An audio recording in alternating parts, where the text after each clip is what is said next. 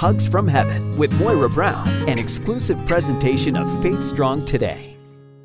Have you noticed lately how many people are talking themselves right out of a career? In some cases, they're taking a lot of people with them because something inappropriate was carelessly said. Proverbs 18 verse 21 is a profound warning. The tongue can bring death or life. Those who love to talk will reap the consequences.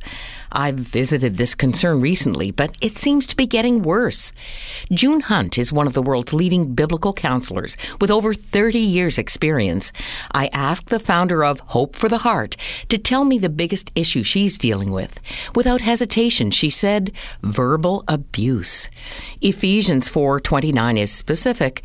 Don't use foul or abusive language. Let everything you say be good and helpful, so that your words will be an encouragement to those who hear them.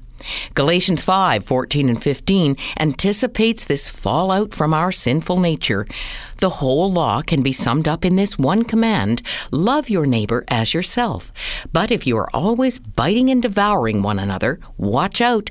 Beware of destroying one another. Where is the hug in these precious moments?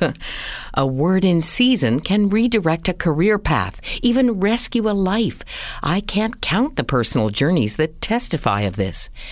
The words that I speak to you are spirit, and they are life, Jesus said.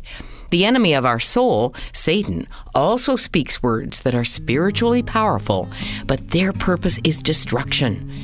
Let's be sure we're advancing Team Jesus in what we speak and listen to. May the words of my mouth and the meditation of my heart be pleasing to you, O Lord, my rock and my redeemer. This has been Hugs from Heaven with Moira Brown, an exclusive presentation of FaithStrongToday.com.